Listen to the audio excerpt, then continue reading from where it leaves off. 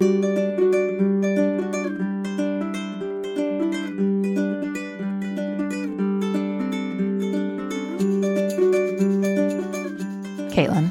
Emily. We did a thing.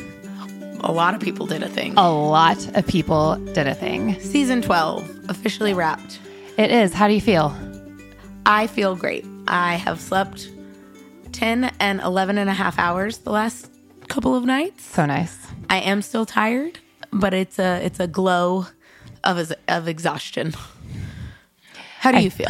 I have not actually slept an obscene amount in a way that I'm still kind of waiting to come. But I feel that my body has not been hit by the bus that sometimes it has post-festival. And I think that's just a tribute to our incredible team and volunteers and partners that really showed up this year and had a hand in everything and were phenomenal. I do agree with that, but Monday I did feel like I was hit by a semi truck. That is fair. That is fair. We did have a dance party in the storage parking lot once we loaded all of the festival supplies into storage and locked it and had an official season 12 wrap dance party. You made us have a lot of dance parties. I did. I just felt it was needed. Yes. And I mean, they were easily opted into, but there were many a dance party. I feel like Friday night at our TV camp sing-along, I may have thrown myself a large dance party and had the best time. Great. I was not at the sing-along, but I heard it was very fun. It was some TV magic moments of the best, some of the best. There are way too many to count, but TV music moments and some great sing-along happening. Some major crowd pleasers with our beautiful hosts, Kevin McHale and Ashley Fink, and I quite enjoyed myself. You know, it was a very good festival. Yes. We're back, guys. We are, and I am very excited to start releasing all of the panels, so knowing over the next, I'm going to say 6 months or so. It's about that we're going to be releasing many panels via this podcast and TV giving Campfire will have new releases hopefully every Friday. Is that our goal? Nope, that's not the goal. Every Thursday. Every Thursday. I feel like this first one's it'll be there on Friday if you don't make it there by Thursday. It will. This first one's coming out on Friday just to kick See, things off. And confused. Then it will be every Thursday after that, right to the top of your feed if you have subscribed. Well, in a way that we are always trying to, we had a bit of a postmortem today, you and I, our tradition of going for a walk and going to Magnolia Cafe and splitting. It's a secret order, but it's been the same order for 12 years. And I feel like the majority of the themes of what we said this year in whatever department was everything got better. Like it was all progress. There's still things to do better always and learn and grow, but everything was progress. And I think this podcast will be a part of that, in that the fact that we are releasing a new podcast 1 week, less than 1 week after the end of the festival, this release, which is the WGA on strike panel, is being released. It's the 7th day. It was originally recorded on Saturday, June 3rd, and it is being released on Friday. What day is Friday? June 9th. Hot second from now. So that's pretty exciting in the progress department. I will say, when we started putting together our content release for the summer and what order we wanted to release things in, this did feel like it would be the most timely and something we wanted to get out quickly, because we're still very much in the middle of the strike and there's so much to say, which we'll talk about in just a minute. Is it the middle? Is it the beginning? Oh, when I say the middle, I mean it's not the beginning or the end. Yes. So it's somewhere in between the beginning or the end. I mean, I definitely agree. I also think it sets the tone. I'm going to not compliment ourselves, but a lot of things I heard leaving the festival was how great the programming was this year, which was a bit of a shock for Jen Morgan and myself as the programming department, only because of how much programming was lost, altered, changed in some way or another in the final, while the festival was going on even. Mm-hmm. And all of that is not due to the strike, but the strike was a part of that, as we had to morph, pivot, ballerina twirl our way through what was allowed and how to be good partners and allies to writers. So I think having this be the panel that we launch season 12 programming with also is a great start, because it was beyond being something that we were very proud and honored to host and give a platform to. It also set the tone for a lot of the other conversations. And it is mentioned in a lot of them in one way or another, that the strike is going on, and the writers that were either on or not on panels because of it. So I think it's good for that. And I also think it's kind of wild that timing wise, and I have not educated myself enough, so I won't talk about it too much. But the day after this panel, it was announced that the WGA had come to a deal. And this week, supposedly, it's getting ratified if it hasn't been already. And that is also a part of it. 2 days later, it was announced that SAG-AFTRA had strike authorization by like 97%. So it absolutely is still very top of mind and ever evolving. And that was within days of this conversation. I feel like I was number one support team on this, but you really led the charge with putting this panel together and reaching out immediately. What was, just for a little background, just to set the stage before we actually go into the panel, what was do you remember the first move that was made the moment we realized, oh, this is going to greatly affect our programming in ways that we had absolutely not predicted? Well, I was trying to remember that a little bit. The strike WGA went on strike on May 1st. We had conversations prior to the strike on if programming would be affected, and we naively thought it really wouldn't be. And that was based on previous strikes and conversations that were being had. And so we're basing it on that. This one gets to be different. The strike is different than the one that came before it. And in fact, the panel kind of talks about the difference between the 2007 strike, which is the last major one in memory, and this one, and why it is tonally and emotionally and physically different. But the strike happened the first. I would say it was eerily quiet for a couple of days. Like, we kind of were braced for impact from panelists or partners saying we're not coming or asking us questions.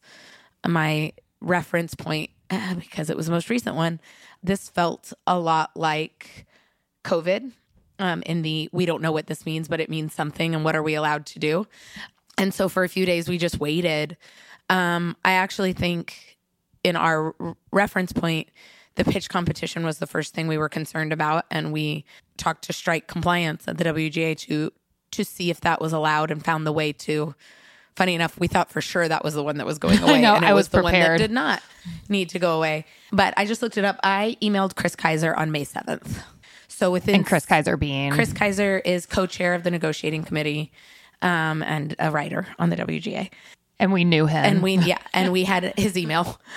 He came to the second festival for the Party of Five reunion, and so we knew him. And I knew he was on the negotiating committee, but I also had known through another panelist that she had been talking to him about sort of what was allowed and what wasn't. And, I kind of just, sometimes we just take swings. And I had emailed with him in the past, and I had his personal email, and I emailed him on Sunday, May 7th, and he emailed me back within an hour and told me to call him. On a Sunday morning. So within a week of the strike, and just asked him, what can we do?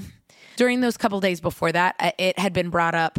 I had asked strike compliance, Glenn Mazzara, who's on our advisory board. I was just trying to be more official, but he's on our advisory board, and he was on the strike compliance committee. It's not just him, but we were using him as a sounding board, and he was going back to various members of the committee and coming back to us with answers. And I asked if we thought we could do a strike panel, and he kind of said, feel free to ask Chris, kind of a thing, while also talking to Bo Williman, who is also on our advisory board and was confirmed to come on a panel with Tony Gilroy for Andor. Obviously, that wasn't happening. So kind of in this little triangle of conversations with Glenn, Bo, and eventually Chris, just being as open as possible, saying we want to be helpful. We want to be a platform. What is allowed? Can we do a strike panel? They asked us a bunch of questions about who we were and in what capacity we would put this on. I promised them there would not be a Struck Company logo behind them. There was not.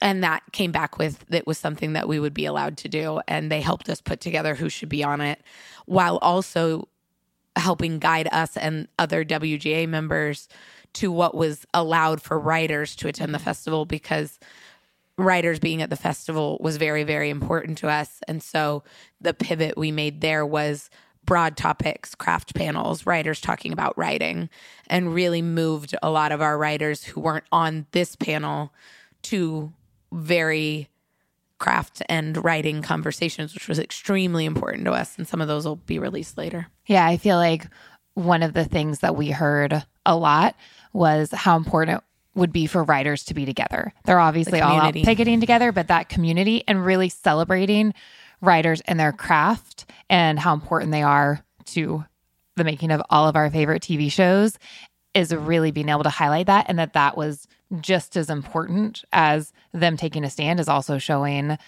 how much we need them and having a place for them to come together in celebration of who they are and what they do and feel that appreciation. And it felt very empowering for us to still have that platform and give that place for writers to be able to do that. Absolutely. And then, yeah, through Chris and Bo's suggestions, really, because we did work with WGA East and West, it became important for this panel to have different writers represented. So we have from, network to prestige, from scripted to comedy, late night, which is a big negotiating point. And Greg Owinski, who represents the comedy late night side, is also on the negotiating committee, which was also important. So the panel was made up of different types of writers representing different subsects of the WGA. It's, as I mentioned, Greg Owinski, Zoanne Clack, who has been on Grey's Anatomy for a very long time, but is a very seasoned writer. Julie Pleck, who is on our advisory board as well, and has been both a showrunner and producer and writer, staff writer, and then is both moderated / panelist by Bo Williman. Yeah. So it represents East and West. It represents negotiating committee. It represents different types of writing. And that was really important to the makeup of the panel.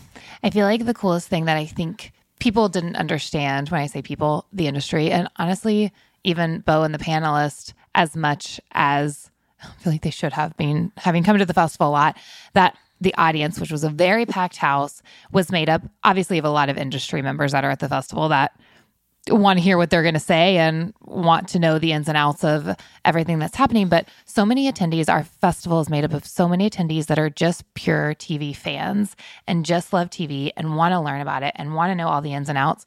And they were there mainly because they very much believe in the writers and want to support them, but don't actually understand what the writers are fighting for and don't understand why this is even happening to begin with.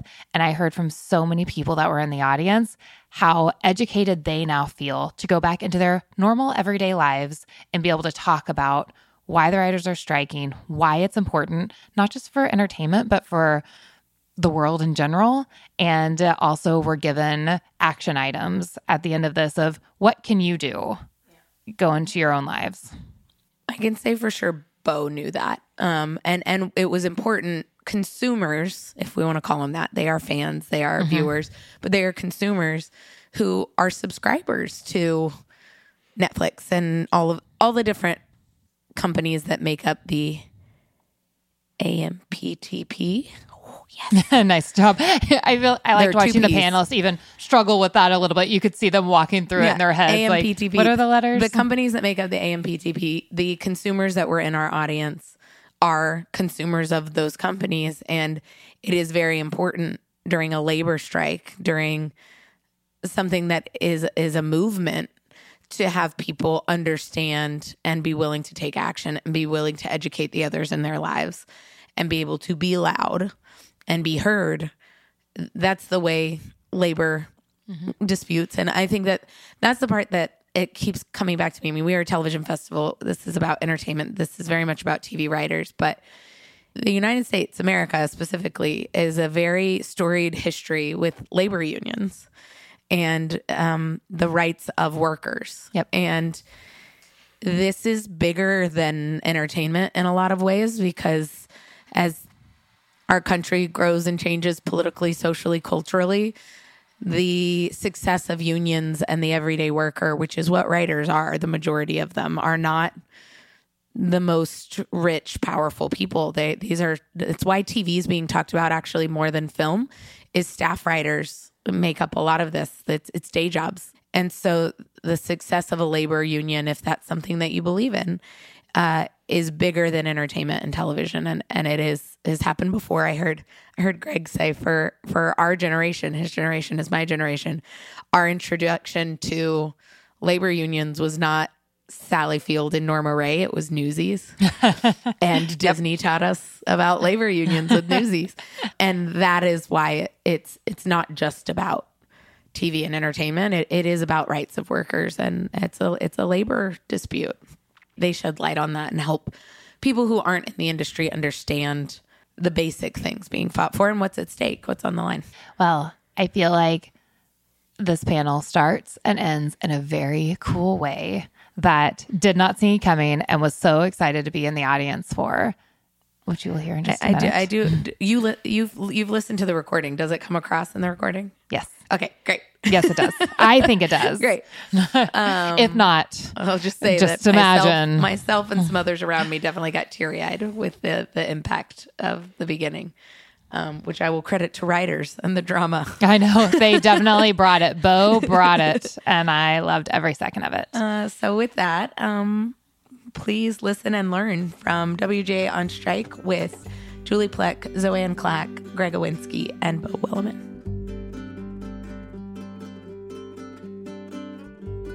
Hello, everyone. Hi, guys. Hey, y'all. My name is Emily Gibson. This is Caitlin McFarland. We are the co-founders of ATX TV. I just say it so that y'all do that. It makes me feel really good. Day 3, TV camp. Everyone doing okay? Y'all, there's a lot of really positive, wonderful energy in here, and I love it. Warm embrace, literally outside and in this room. Quick, just make sure, housekeeping, that you have all downloaded the app, that you are refreshing it, making sure it's up to date. We're a live event. Changes happen. We roll with them. So, but lots of great programming still to come this afternoon, this evening, tomorrow, all day. So hope that you are enjoying yourselves and keeping yourselves hydrated and lots of nutrition in your bodies to keep going. Still got time, guys. I'm going to hand it over to Kate to introduce the panel. We'll keep this very short so you have as much time with them as possible. But the background on this is we built this festival on writers. They're the rock stars' heartbeat of this festival. When the strike happened, we really did ask, what we were allowed to do and how we could support them and what kind of platform we could give. And we are just so thrilled and honestly honored to be able to have this conversation here with these guests. So we're going to bring up your moderator, Bo Williman, ATX TV Advisory Board member, former WGA East Council member, and president.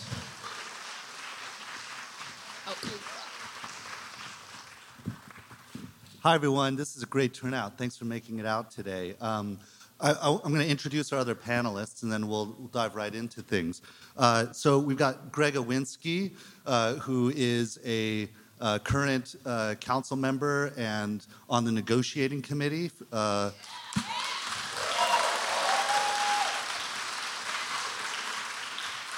Greg also has written for The Late Show with Stephen Colbert, for Last Week Tonight, John Oliver. He's won a couple Emmys. He's a pretty talented guy when he's not running strikes. We have Zoanne Clack, who...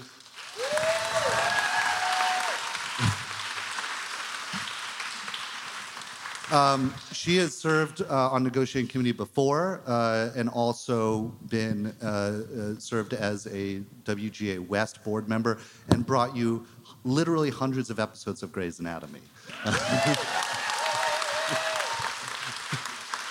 And finally, Julie Pleck, who is a standard here at ATX. Julie has made more television than all of us combined. Among other things, The Vampire Diaries, which I'm sure there's many fans here. So we're going to dive in a moment here. But first, I'd like to ask, how many of you are in a union? Raise your hand. Okay, a few of you. Yeah, all right, great, terrific. Well, for those of you who aren't, I want to give you a sense of what it feels like to be in a union. So it's a little audience participation here for a moment. Ma'am, I would like you to... or that's fine, yeah. I want you just to clap. Just one person. Okay, that's the sound of one person clapping, right? Okay, now, ma'am, keep going. You're going to keep going. You started it off. You're the first member of the union.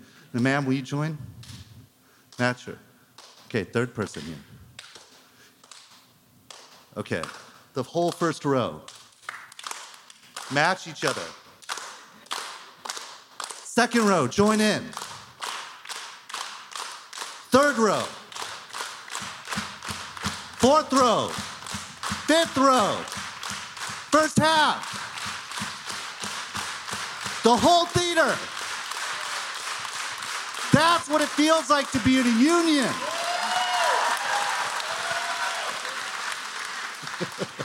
We have an agenda. We're pro-labor, we're pro-worker, we're pro-union. So that's what you're going to hear from us tonight. Let's get things started here. Greg, tell us how we got here, what's at stake, and where we're at now. Yeah, thank you everyone for being here. I'm on the negotiating committee, which is a 17-person team of writers from the East and the West across all the different things we write.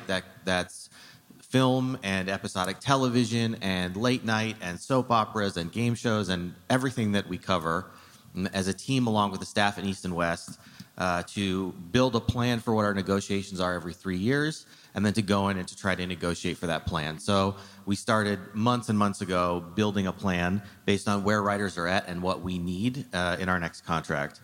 And that led to 6 weeks of negotiation with the Association of Motion Picture and Television Producers, the AMPTP, in a mall in Sherman Oaks, California. There's a very big conference room.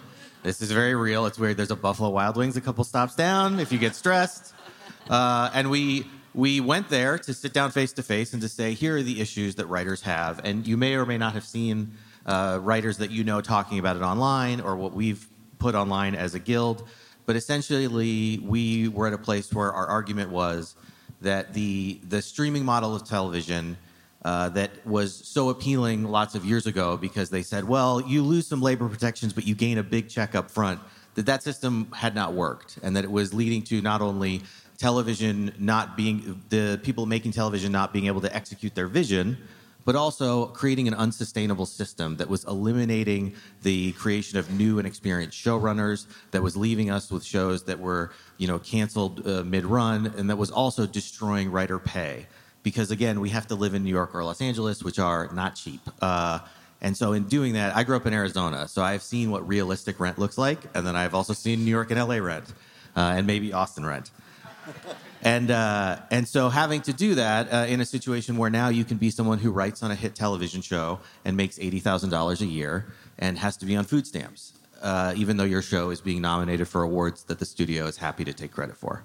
So we came and presented our argument for solutions to that system. One of the things I'm very proud about with the Writers Guild is that we are member-based and member-led. So we did not focus group. We did not go in and ask a management company what we should be asking for. We asked our members, 11,000 members, and we got back 7,000 surveys that talked about that their pay had been destroyed, that screenwriters had been asked to do rewrite after rewrite of free work when they weren't being paid for a rewrite because it was just not quite good enough for months and months and months with the back half of their payment hanging over their head. That mini rooms had changed shows, that we had taken writers out of production, that late night writers had no protections in streaming television, not even a minimum wage. And we brought these arguments to the studios and presented our solutions. I had gone in with the expectation that it would be a very difficult negotiation and that we would be in a situation where we would be presented with a deal that was not great but hard to say no to. And that is not what happened. We did 6 weeks of negotiations, and at the end of it, I'm not saying anything that the Guild has not already said, that in that last couple days of negotiations, we were still incredibly far apart, and we were offered things that we published online. The night that the strike was called, we put out where we were. Half of the things that we talked about, they did not respond to, and for many of the things like the screenwriter problem, they said they were willing to meet with us to explain why we were incorrect. They offered a meeting with screenwriters to explain how free work does not happen. Instead of bringing writers onto set, they offered to create a free unpaid internship in which you could bring a writer on set after they'd been writing. Now they're there for free, and they could shadow you as a showrunner to learn the craft of showrunning. These were their last and best offers. So that's why we're in a strike. Can you put in perspective the amount of money we're talking about in terms of their profits and what we're asking for? Yeah, we're talking about in total $450 million across all 7 companies to solve this. It has already cost almost $1 billion, the delays, production shutdowns, and damage of the strike. So we are already way past what it would have cost to give us the deal. In perspective, there are companies for whom their share of it is 10 or 15 or $17 million, which is what their exec makes in a month, in terms of paying all of the people who start with nothing and give them the products that are worth these billions of dollars. Profits of tens of billions of dollars, and you're talking about $500,000 across the industry. Right, so $450 million sounds like a lot, but when you put in perspective of an industry that's making many billions of dollars, if we got everything we asked for, we're looking at less than 2% of their yearly revenues, right? That's of their profits. That's not off like money before. That's off the profit they're making after spending. It would be 2%. And again, to put in perspective, like there are lots of people who need to get paid, actors and directors, IATSE, Teamsters, these people. But writers start with something blank, and then they give you a show like The Office that will be quoted for the rest of time and used in memes and culturally is important. And you have the Minions showing up at a theme park, trying to get you to buy a smoothie. All of these ideas came from a writer's brain. That is worth at least 2%, and I would argue much more than that. And what?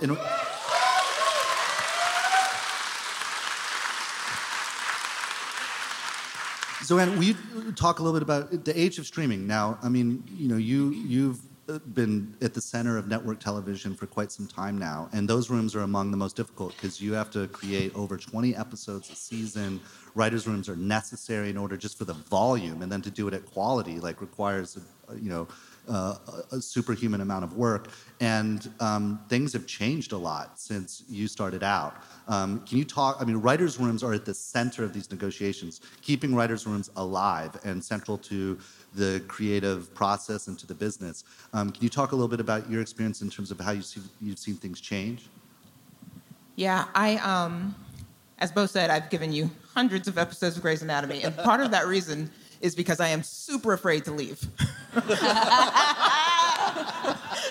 Because, network TV is kind of people don't believe that it's as, worthy or, prize winning, which it isn't, by the way. We haven't heard of a prize in many, many years. But we don't do the award thing, but we do the stability thing. And just the fact that you could go out and I could have my 22 episodes of network TV and go out to streaming and maybe get a 6-episode order and then not get a job again for 2 years frightens me to the core of my soul. I've known a lot of people who, worked for 2 years on a 6 or 8 episode season, got a lot of awards, got a lot of accolades. But when you really look down at it, maybe they've made $80,000, $100,000 over the course of these 2 years and done a lot of free work, a lot of free production, a lot of free editing because their rooms go away. Like the writers literally go away and the showrunner and maybe one other person is responsible for doing all the production, doing all of the filming, being on set. So all of these other writers have been paid their minimal fees for the amount of time the amount of weeks that they are bargained for, and then they're gone. So they don't learn the business. They don't see the fruits of their labor. Any rewrites have to be the showrunner or this other person that they've kept. I do have a friend who there's a writing team that just did A Small Light, which is, you should watch it if you haven't. And when they first went in, the network was like, so you guys are going to be writing alone, right? And they were like, no, we're going to have a writer's room. So it's expected now that people just come in and just write all of their episodes with the creators, which is also just, something that needs to be fought for. And this is kind of why we're asking for the minimum amount of people in the rooms. Because for one big reason, I think, is that if we don't have enough people investing into our healthcare system and to our pension plan, that's going to go away. We need to have people working to buy into that so that we can keep that flush for our future. And the other reason is just to have people learn and have people see the fruits of their labor, and to not just be kind of the, one-off workers. What do they call those? The Gig workers. Gig workers. Which is fine if that's what you want to do, but I think most of us went into this for a career. So in order to be sustainable and to have a career and to be able to move up the ladder, you have to be in a writer's room. You have to be on set. You have to learn these things. You have to learn to edit. You have to learn all of it in order to get to the next stage and to be a showrunner that can do the job. And there are lots of showrunners who, there's also this culture of, new, very young people coming in and not being in the writer's room and not being on shows and being made showrunners. Sometimes that works out fine, but sometimes they need not a lot of help. And it's also just very degrading to yourself if you have now been handed this $1 million industry to manage, not just to write for and create, but to manage, and you don't have the skills. You want to be able to have showrunners who have the knowledge, who have the dedication. I mean, everyone has a dedication, but, just to know what they're doing and to feel elated by it and not be pushed down. So, in order to just have a life and not be depressed all the time, it's nice to have that baseline knowledge, which is not happening in the present way of doing things. And Zoanna, it used to be that almost all television was network television. And so a season was a gig for at least a year, where you might be in a writer's room 40 or even 50 weeks a year. And I imagine on some shows it still is that case because of the volume. But there's a lot of shows now where there's mini rooms, as you were mentioning, where it might only be a few weeks, or you're writing your episode and that's it, you're done. So network television and that model, which actually could sustain careers, growth, apprenticeship, and all of that stuff, is only a fraction of the television that's being made right now. A very small fraction. And, I think a lot of people now are trying to get back to network TV as far as writers. I've interviewed a lot of writers lately who are just please just get me back. Because it's stable and because you learn and because, you have that camaraderie, which you do not get at all in a mini room or a very short season of a room. And mini rooms, oh my God, I can't even with the mini rooms. It's the network or the executives want to not do their jobs, basically. They're I don't know, we think this show may be good. Why don't you guys write it and figure it out, and then we'll see if we're going to greenlight it. In the past, it was the executives stood by what they thought was good, they pushed for it, and they became advocates of it. And if it didn't work, it didn't work, but they pushed. And now it's, the mini rooms, yeah, maybe not. And then if it does go, then they can just pull it. You can also film an entire season of things, and then they're just we're not going to air it. This is not how it's supposed to go. And just, trying to create a career again, this is not very sustainable for that to happen. So the WGA has been on strike, I think, 7 times over the last 90 years. It's the most militant of all the entertainment unions and guilds. Put things in perspective, in 1960, there was a 6-month strike to get basic things like healthcare, pension, and residuals.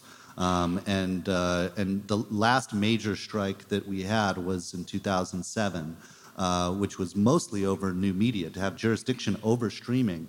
Julie, you were already a showrunner at that point, and that was a pretty intense 100-day strike. Can you talk a little bit about your experiences during that strike and how that strike is different than the one that we're currently in? There's a lot that's so different, and I can try to break it down into three categories. One is back then we were nervous about what was ahead. We were concerned about what we saw coming down the pipeline, but there was an intangibility to that concern. It turned out to be quite prescient and ultimately catastrophically accurate, but it was concern. And so you were taking to the lines to fight for something down the line that you really thought would be important, but there was a nebulous, like, ephemeral quality to it, right? Now we're mad. We're just mad. And, I want to qualify this and say that, like, I've been lucky in my own career to reap a lot of the benefits of a successful career. So when I talk, I want to make it clear I'm talking on behalf or in the spirit of the people who struck in the past to get us the benefits that we have today, the people who are striking today to just hold on to their own livelihood, and the people that we're striking for, which are the me's and the we's of the next generations. So I just wanted to sort of say that out loud. But we're mad. I have friends who worked 15 years straight who don't have jobs right now, and those that are taking the jobs are taking the jobs at 30 to 40 to 50 to 60% less pay than they are used to making after a 15 to 20-year career. The sort of lack of care for the artists and the content creators of this business has reached a breaking point, not just in the Writers Guild, but in all labor guilds. So we now, whereas before we didn't have support of fellow unions and fellow guilds necessarily, it was like, oh, there go the writers out on strike again, woohoo. Now there's this moment in time where everyone is as mad as we are. We are able to have this community of raw anger that is fueling the solidarity on the picket lines, because there is a clear enemy in this, and it's not us. The next thing, thank you. The second thing is, God bless them. The last gasp of millennials and the first gasp of Gen Z. Because this is a community of folks who sort of have seen the shit hit them again and again. You were saying this last night. You said it so eloquently, Greg. It's like it started with, perhaps 9/11 and the fallout of that and war. And then it was the housing collapse and the financial collapse.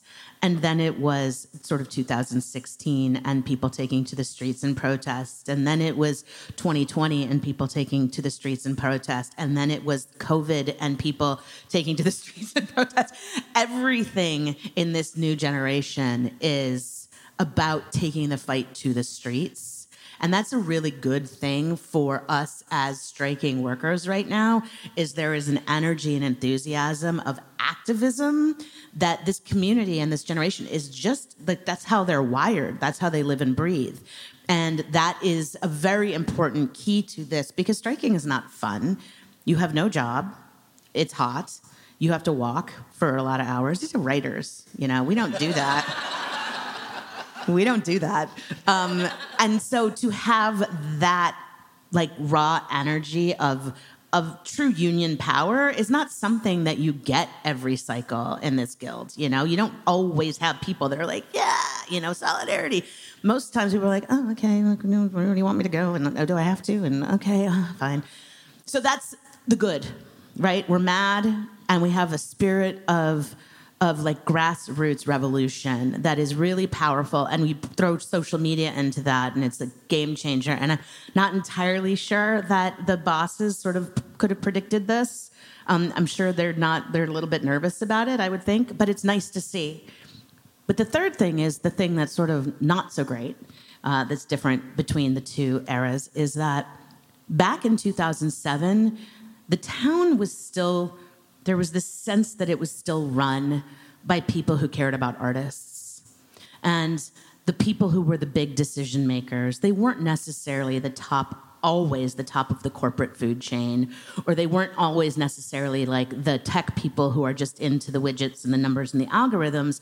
There were people in that mix who really truly believed in the, hey kid, let's go make a picture, Let's go tell stories. Let's make art. And while they had to like manage a bottom line and they had to understand, that hard decisions had to be made, they did also truly believe in the spirit of art and creating art, and that there was money to be made for all in success. And I think that's all but gone.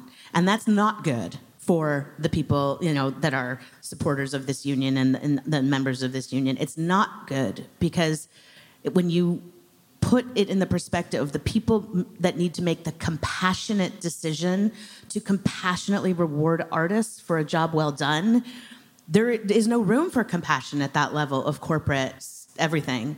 And I think that will make this battle all that much more difficult, which is why, you know, when we talk about being in it for the long haul, we have to be in it for the long haul, because there isn't a room full of benevolence just holding out to be the least amount of benevolent that they can, but still benevolent. There's a room full of folks, I think, who would like to see union labor go away. I think they would like to see more, you know, just streamlined, smaller amount of jobs, smaller amount of pay, and to not have to share the success of those spoils necessarily if they don't have to. And that, I think, is what is our biggest hill to climb, is just the people in charge at the highest levels. And by the way, I don't know who they are. Like, do you? Well, I mean, they were not at the negotiations. Yeah. So we were negotiating with labor lawyers and business affairs, not with the heads of studios or anyone like that, which is the same people the directors are talking to and that actors will talk to. Yeah, I mean, I like to think of like Donna Langley and Susan Rovner and Perlina Ibokwe. If all of them were in a room making these decisions, I like to think that this would be a much easier conversation.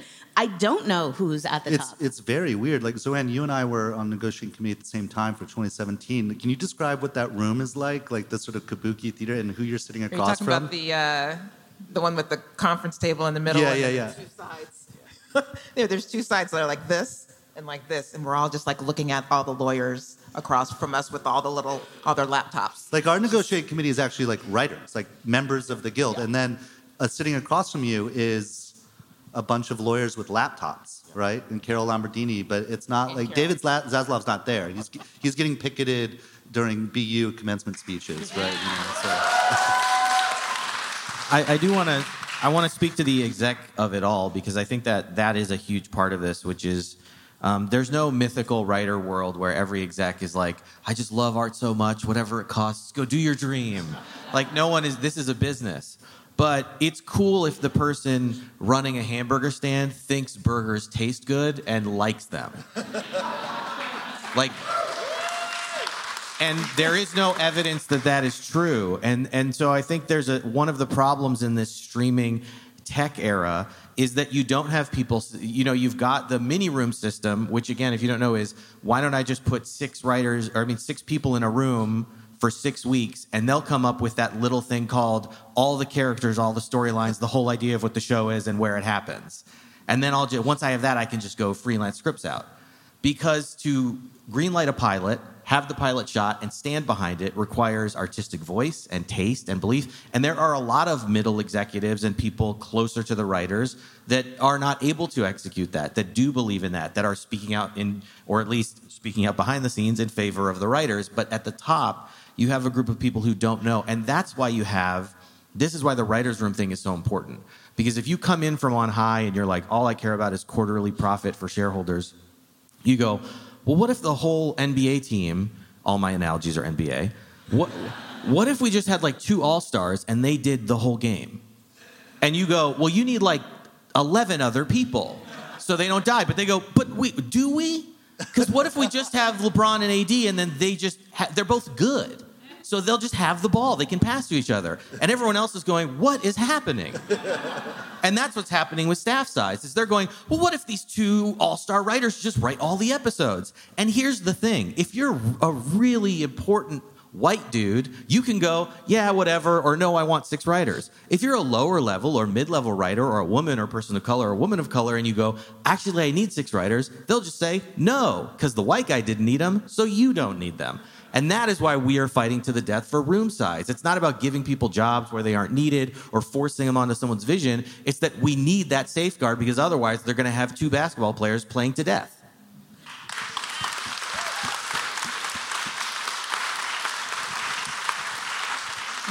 Speaking of that disdain for the creative process, we've got a number of questions here about AI, and that wasn't even on the pattern of demands initially, but then ChatGPT came along, and it quickly sort of rose up the ranks of things that we're taking very seriously.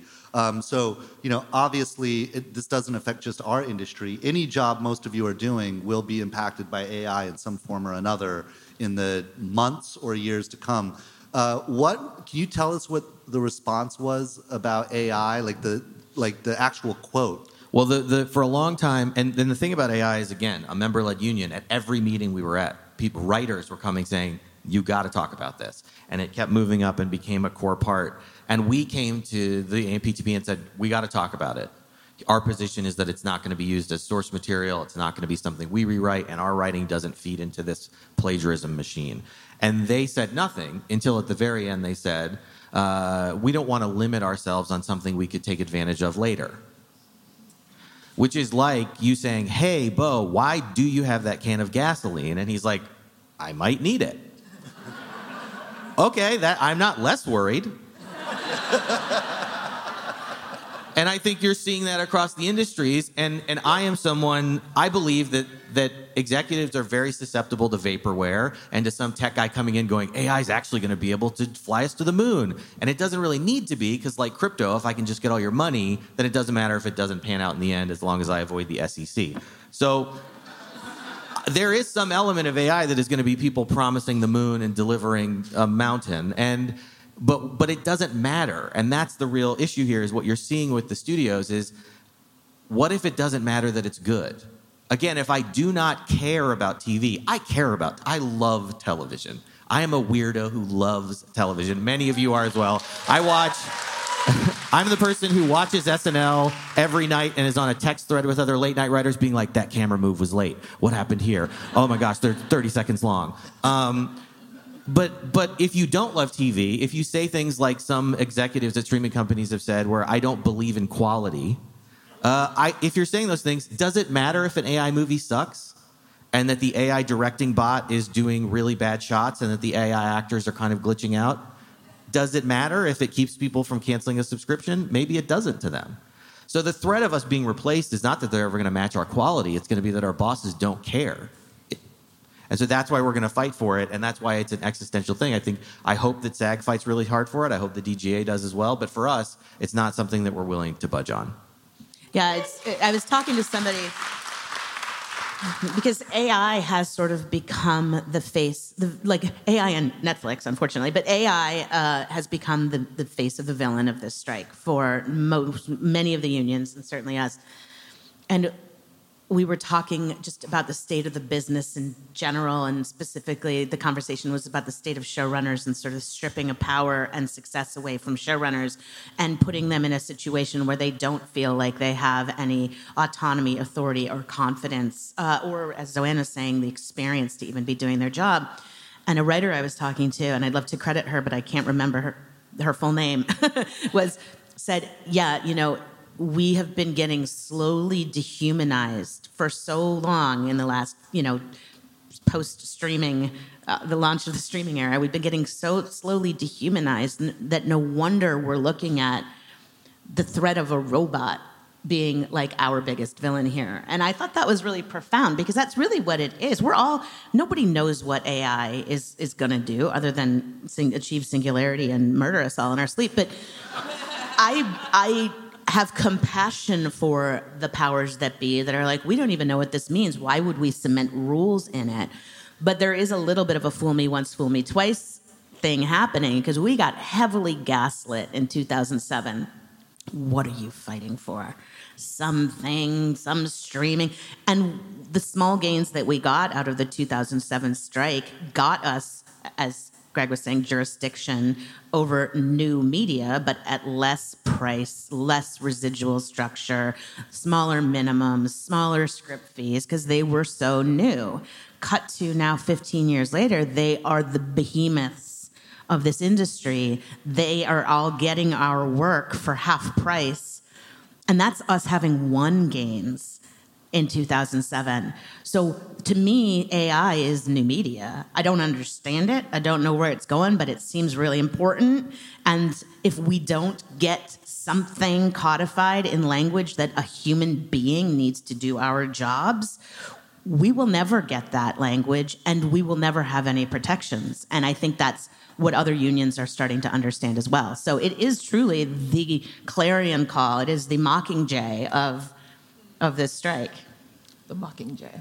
A writer wrote that.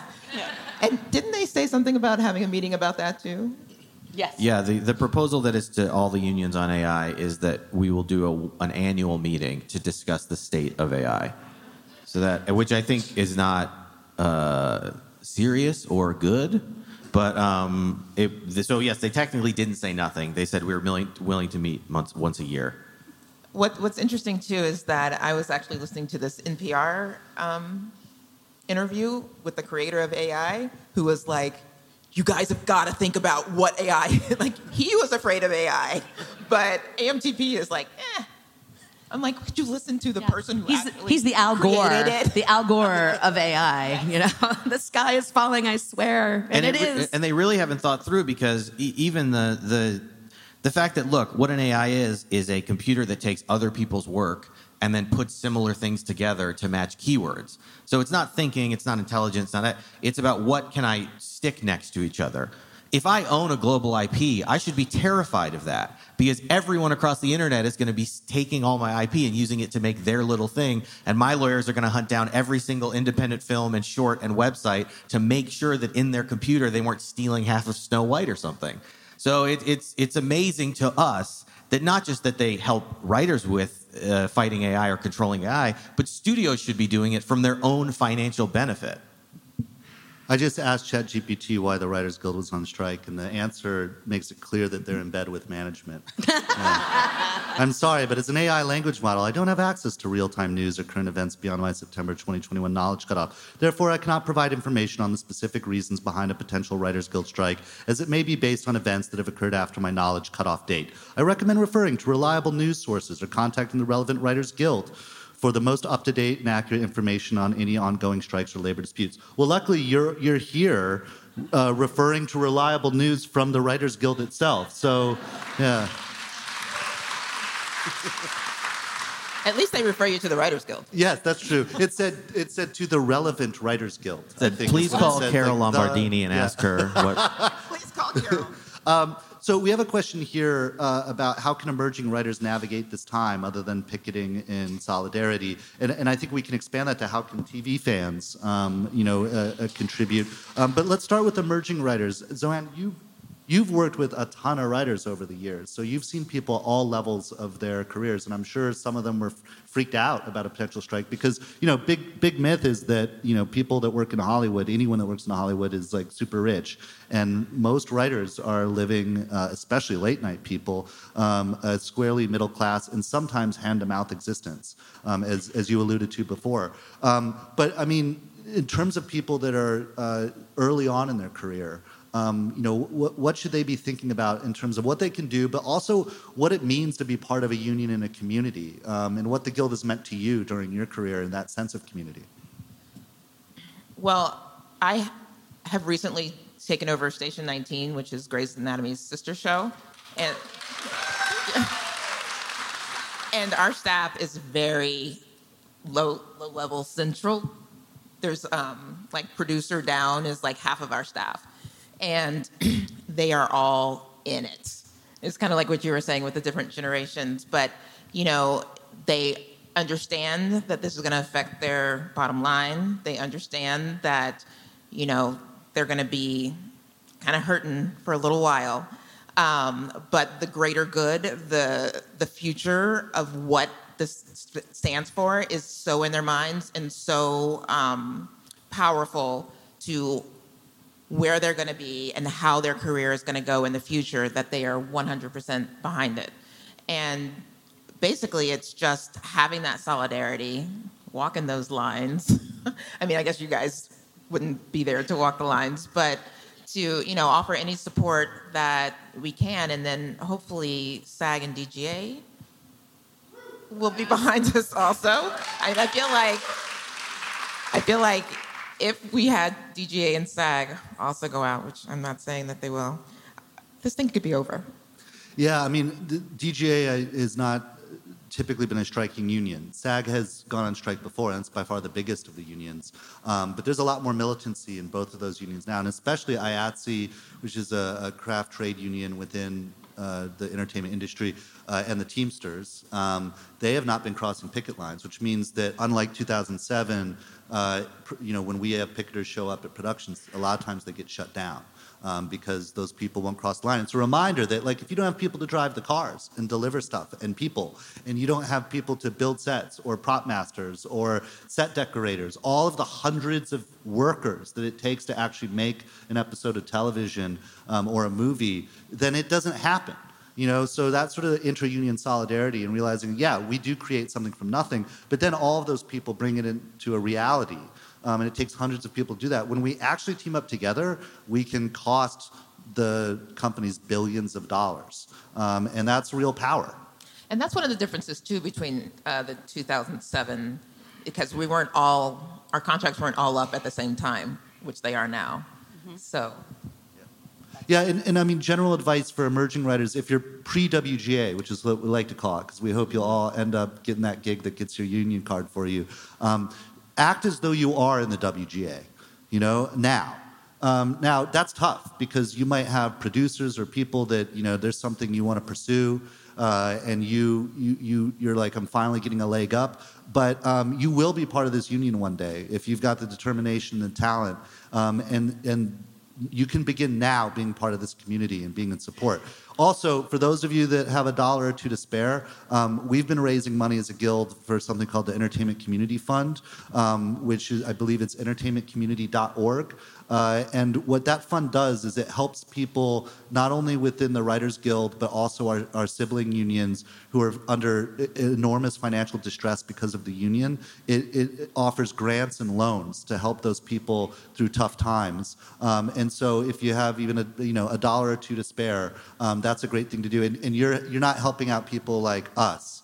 You're helping out people that are starting out or have been stuck at a sort of low-level, low-paying part of their career for years and can't pay rent. So those are the people that you'd be helping if you were doing that. Julie, did you want to weigh in terms of emerging writers and people that are starting out in their career and what a strike means to them, and also what the Guild has meant to you? Yeah. Well, oh my goodness. I mean, the Guild. You can have any opinion you want about labor unions and the labor movement, and those opinions are very fluid over generations. And to me, what my guild most importantly represents is health insurance.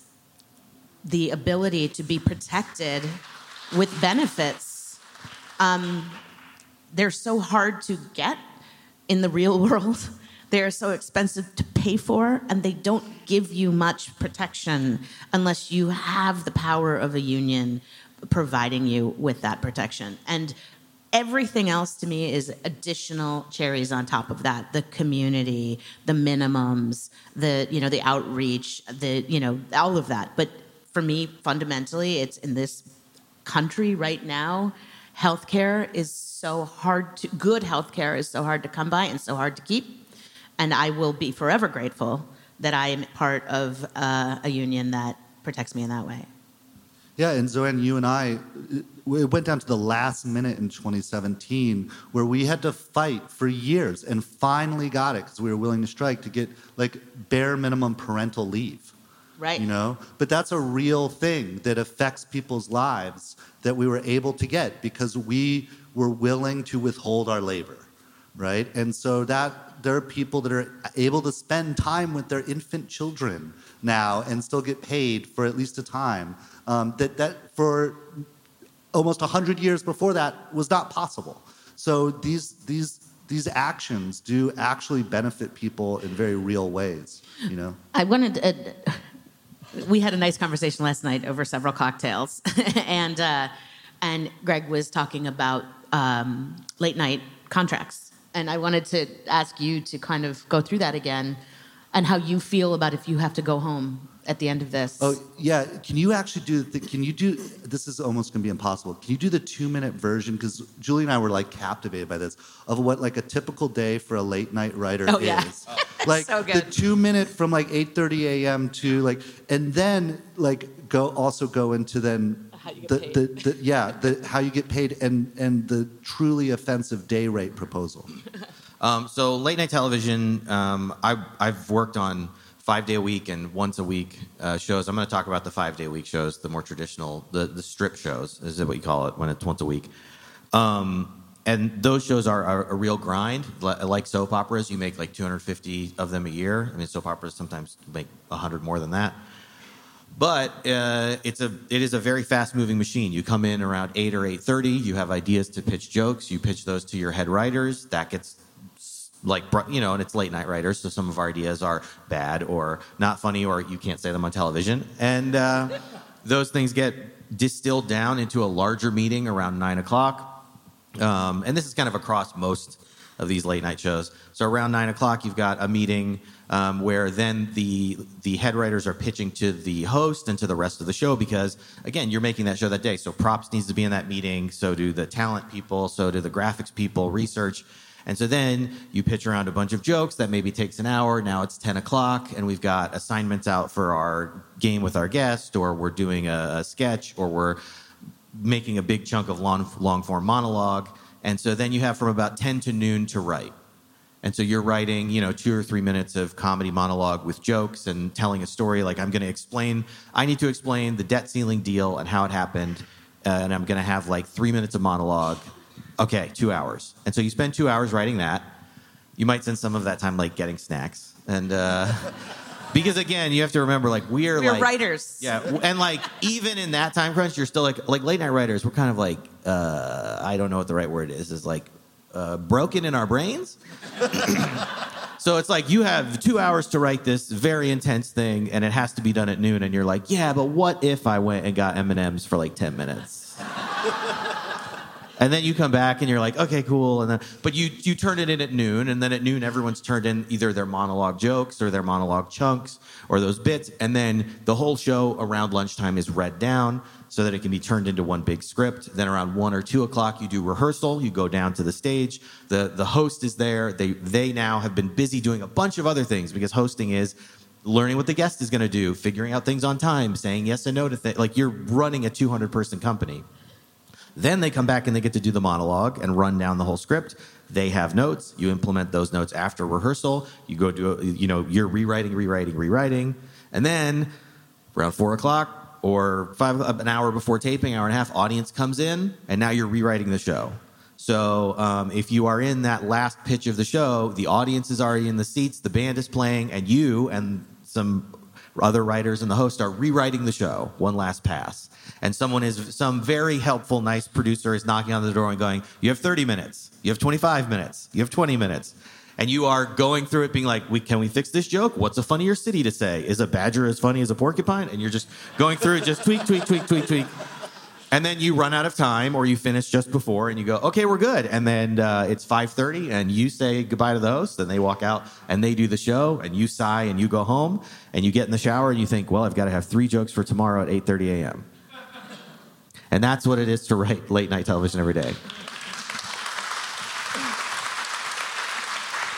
And in return for doing that, the AMPTP has agreed to give us the security of 13-week-at-a-time employment. So our contracts are 3 months, and then every 3 months you're let go and you find out if you come back. And our argument going into the negotiations was that seems short. Because the cool thing is we actually give up a 10% discount to our pay for 13-week-at-a-time contracts. Because they're saying, we're giving you security, we're taking a discount. Our argument is, that sucks. Don't do that. And so it is at least 3 months you can be like, hey, my kid's going to be in school. I could maybe pay rent. I understand where I'm going to be for these 3 months. And so we went in to negotiate that essentially we wanted to do what episodic TV had done in 2014. The terms and conditions we had in television, we wanted to put on streaming. Why? Because streaming is television. Because Late Night with Seth Meyers is shot in 30 Rock.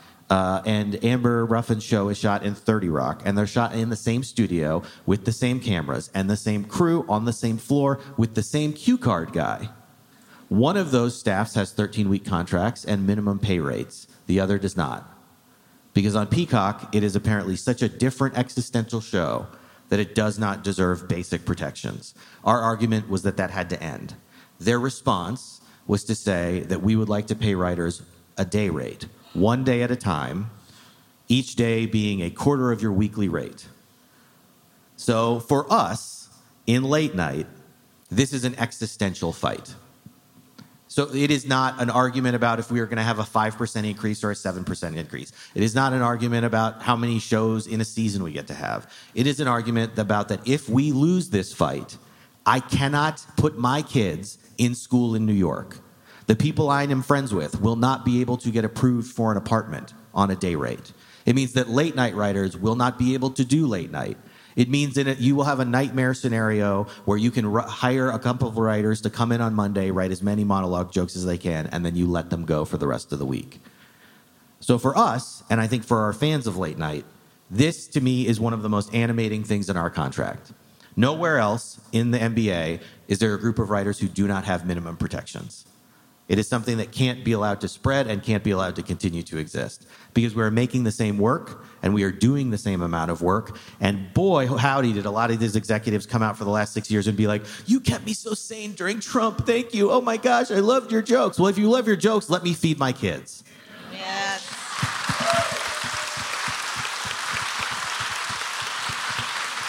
That wasn't 2 minutes. I'm sorry. Yeah, no, that was great. Greg, since you're on a roll, really quickly, we didn't get to the part. What can the average person or exceptional person that doesn't happen to be in the guild do? And what, TV fans, how can they help? What can they do? I mean, donating to the fund is huge, but also these people, executives at the top, public perception is important because it affects stock price. And I, as a member of the negotiating committee and the Guild Council, can and will not tell you to subscribe or unsubscribe or do any kind of immediate financial action. But to tell companies at their customer service level, to tell companies with where stocks are invested, to tell companies all these things that you are not cool with what's happening. I mean, the Netflix shareholders voted down executive pay this week because the Netflix executives... The top 6 Netflix execs came and said, hey, we want to raise, and the shareholders said no. To continue this wave of public sentiment that says we like the people who are making our stuff more than we like the people who are paying for our stuff. That is important because they need to sell a product and you are the audience. So if you guys are saying no, they have nothing to sell. You know, some of these companies can fall back and be like, well, we sell toasters and we sell laptops. Not all of them can. They have to convince you that it's worth it. That is one thing. We were talking about audience a little bit. I want to talk about this because I think it's really important to people who also love TV. The streaming era, in many ways, has screwed you guys because it has cut the audience out of the feedback loop of television. Because in a world where there are no ratings and shows are successes or failures based off what the numbers team can put out through a PR press release, in a world where you do not have the ability to permanently buy shows you love on physical media and keep them, in an era where shows are serialized to create cliffhangers, but then pulled on season 2 so you never get the satisfaction of knowing what happens, in this world, you guys are being cut out, and it is not working. And I can tell you the reason I know it's not working. We are going back to advertising television. All of these companies, all of them are coming back and going, hey, that model we had where shows came out once a week, so people talked about it all week, and then it built buzz, and then like they really had to watch it, so they were willing to sit through some commercials, and then we sold the commercial space for money. But then because the shows were good, the commercials were really valuable. That's where we're going. It worked for decades, and guess what? It still works. The myth that you're going to sell people this like gym membership, infinite bucket of content, and we'll just keep finding new people to sign up is not financially working. We're going back to television, and we need audiences to understand the power they should be regaining. When a show comes out that we watch, that everybody watches, it is a hit, whether the exec likes it or not. And because executives like money, it doesn't matter if they hate the show. Because if you guys make it a hit, someone is going to pay for it. That is where we need to go back to. We're, in the push beyond this contract as we move forward to the next thing. I'm sorry, I know I'm ranting, but just that as we move forward into this thing, the kinds of things that we need to push for ratings in television. We need to push for fandoms of our shows to demand that they are not canceled with some infinite thing. There are so many shows by people of color. There's so many shows by marginalized communities that everyone I know in that community is watching, and then they get canceled and it's, well, no one watched it. Prove it. Show it to us.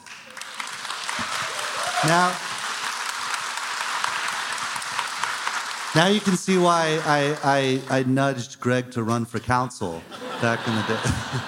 We only have a couple minutes left. That was great, Greg. Thanks. Zoanne, Julie, any last things you'd like to say to this incredible audience of TV fans and industry people? And by the way, we all want to personally thank you. A lot of the events, and to the organizers, Caitlin, Emily, and the whole staff of ATX, a lot of events were canceled because writers weren't showing up to promote work, because that would, we're not supposed to do that. And we worked with them to create this event so that we could have a platform to share with you some of what, our concerns are and to help, inform you. But the fact that this many people showed up and that you've also been supportive of the festival, despite the fact that writers haven't been as present, is really terrific. So thank you all for that. And thanks to ATX. Zoanne and Julie, we've got a couple minutes left. Any last thoughts that you want to share with this incredible group of people in here? I think, the lesson that we all learn as we get in our Union 101 and our Writers Guild 101 is all that the Writers Guild is doing is negotiating for minimums and minimum protections. Your right to benefits, your right to a pension, the least amount of money that you can be paid to do this job. It is a baseline protection. On top of that, though, and this is something that falls outside of our sort of beef with leadership, with the producers' leadership, is we all have it theoretically in our power as storytellers and as workers for these companies to make change from within, outside of the boundaries of a strike, to fight for a bigger writer's budget so you can hire more staff writers, you can give more opportunities, to fight to get writers on the set, to fight for all those things. The burden of the success of whatever we are able to gain in this strike, the burden then passes on to those of us in the guild doing the job to continue to fight for those things. Because when you do have success, even though you're not getting paid for it the way you used to, you get the power, you get the confidence from the people who are deciding what your budget is, and you do have the ability to say, I need this. I need more writers of color on this staff. I need to give more opportunities to young writers, emerging writers who can't get their way in the door. I need to train my writers to be on set so that they can take my job.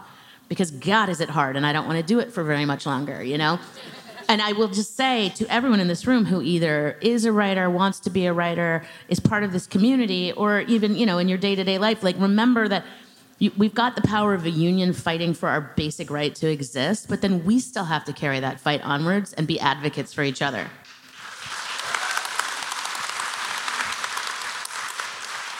I was just going to say a couple things. One is that, obviously these companies have the money, but to even just put it into perspective, some of these shows that they're doing on streaming are costing millions and millions and going over budget and all of that, and it's still mini rooms, and they're paying writers minimum, and that is just, it's unfathomable.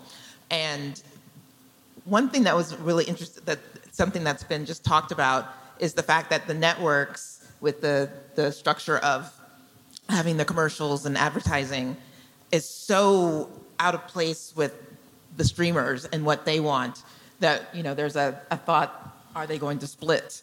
Because the networks have no... They're not fighting this game. Yeah, exactly. Yeah. So, when we had the agent action, which, we all fight our agents a few years ago, and slowly but surely some of the smaller agencies came, and then slowly but surely the bigger ones came, and I just wonder if there's any possibility of that happening. So I'm just putting that out there. And just lastly, as far as what Bo was saying about what you could do, if you are in LA or New York or Atlanta or whatever, I have met many pre-WGA people out there fighting. It takes two people to form a picket line. So get out there, be with us, and we will welcome you. Get lots of steps. And remember, this isn't just about Hollywood. This is a labor movement. If you're part of a union, good on you, and do everything you can to fight. Management will never grant you anything. You have to always fight for it. Always. You don't get anything by asking for it. You have to demand it, and then you have to be willing to walk the walk when you can. And if you're not part of a union, but you're in an industry or a work environment where you can organize, consider it. And there's lots of people you can talk to in your community. I'm sure many in Austin who are labor organizers. If you need any guidance on that, you don't have to it's not hard to find a good socialist, you know? And it does go both ways, too. We were talking about this last night. Right now, IATSE and the Teamsters are on our lines with us. They are honoring our lines. They are going into their own negotiations in the next calendar year. We can't just be like, hey, thanks for not crossing our picket line, and then in a year from now be like, oh, gee, I'm so busy, so sorry. Like, I'm busy going to my job. Like, we're going to have to pay that back and pay that forward. As you said, the Teamster leader has a tattoo of Jimmy Hoffa on her arm. They will cut us if we don't show up. Yeah. Okay. Well, I just have like a little mini Chris Kaiser speech moment that I'm required to say from NEDCOM. But Chris Kaiser, by the way, is he's like the Kaiser Sose. Yeah, he's the co-chair of the negotiating committee. Yeah. Also, to me, he made Party of Five, so that means a lot to me. But the idea that it is not an accident that we ended up in a situation in which every single part of creative Hollywood is united in rage against the producers. That takes a unique level of disrespect of labor and of the dignity of our work. And that is not a union fight. That is a human fight. And that is why our fight is your fight. And whether you're in a union or not in a union, the biggest thing you can do is join us in that solidarity in whatever way you can, because all of us have been in a work environment where our work is devalued and we are devalued, where we do not have a career where we are talented and good. We are a cog in a machine who accomplishes a list of tasks. That is not right. It is not part of the American dream and is not a thing that can keep happening. That is why this is a wave of labor action that spreads beyond unions and beyond Hollywood. And it is a time as America for us to all join together to push back against this, because if we do, we can and we will win.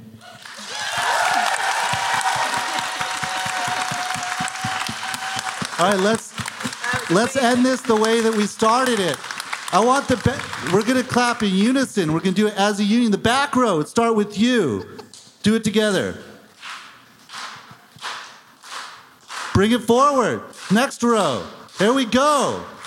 Yes. All the way. Bring it all the way up. Yeah. Raise your fist. Thank you all so much. And I hope to see some of you out in the picket line. Thank you. Have a great festival. You have been listening to the TV Campfire podcast, hosted by ATX TV co-founders Emily Gibson and Caitlin McFarland, and produced by Jennifer Morgan. This conversation was recorded live at ATX TV Festival Season 12 in Austin, Texas, between June 1st and 4th, 2023. For more information on the festival and becoming an ATX TV member, follow us at ATX Festival or visit atxfestival.com.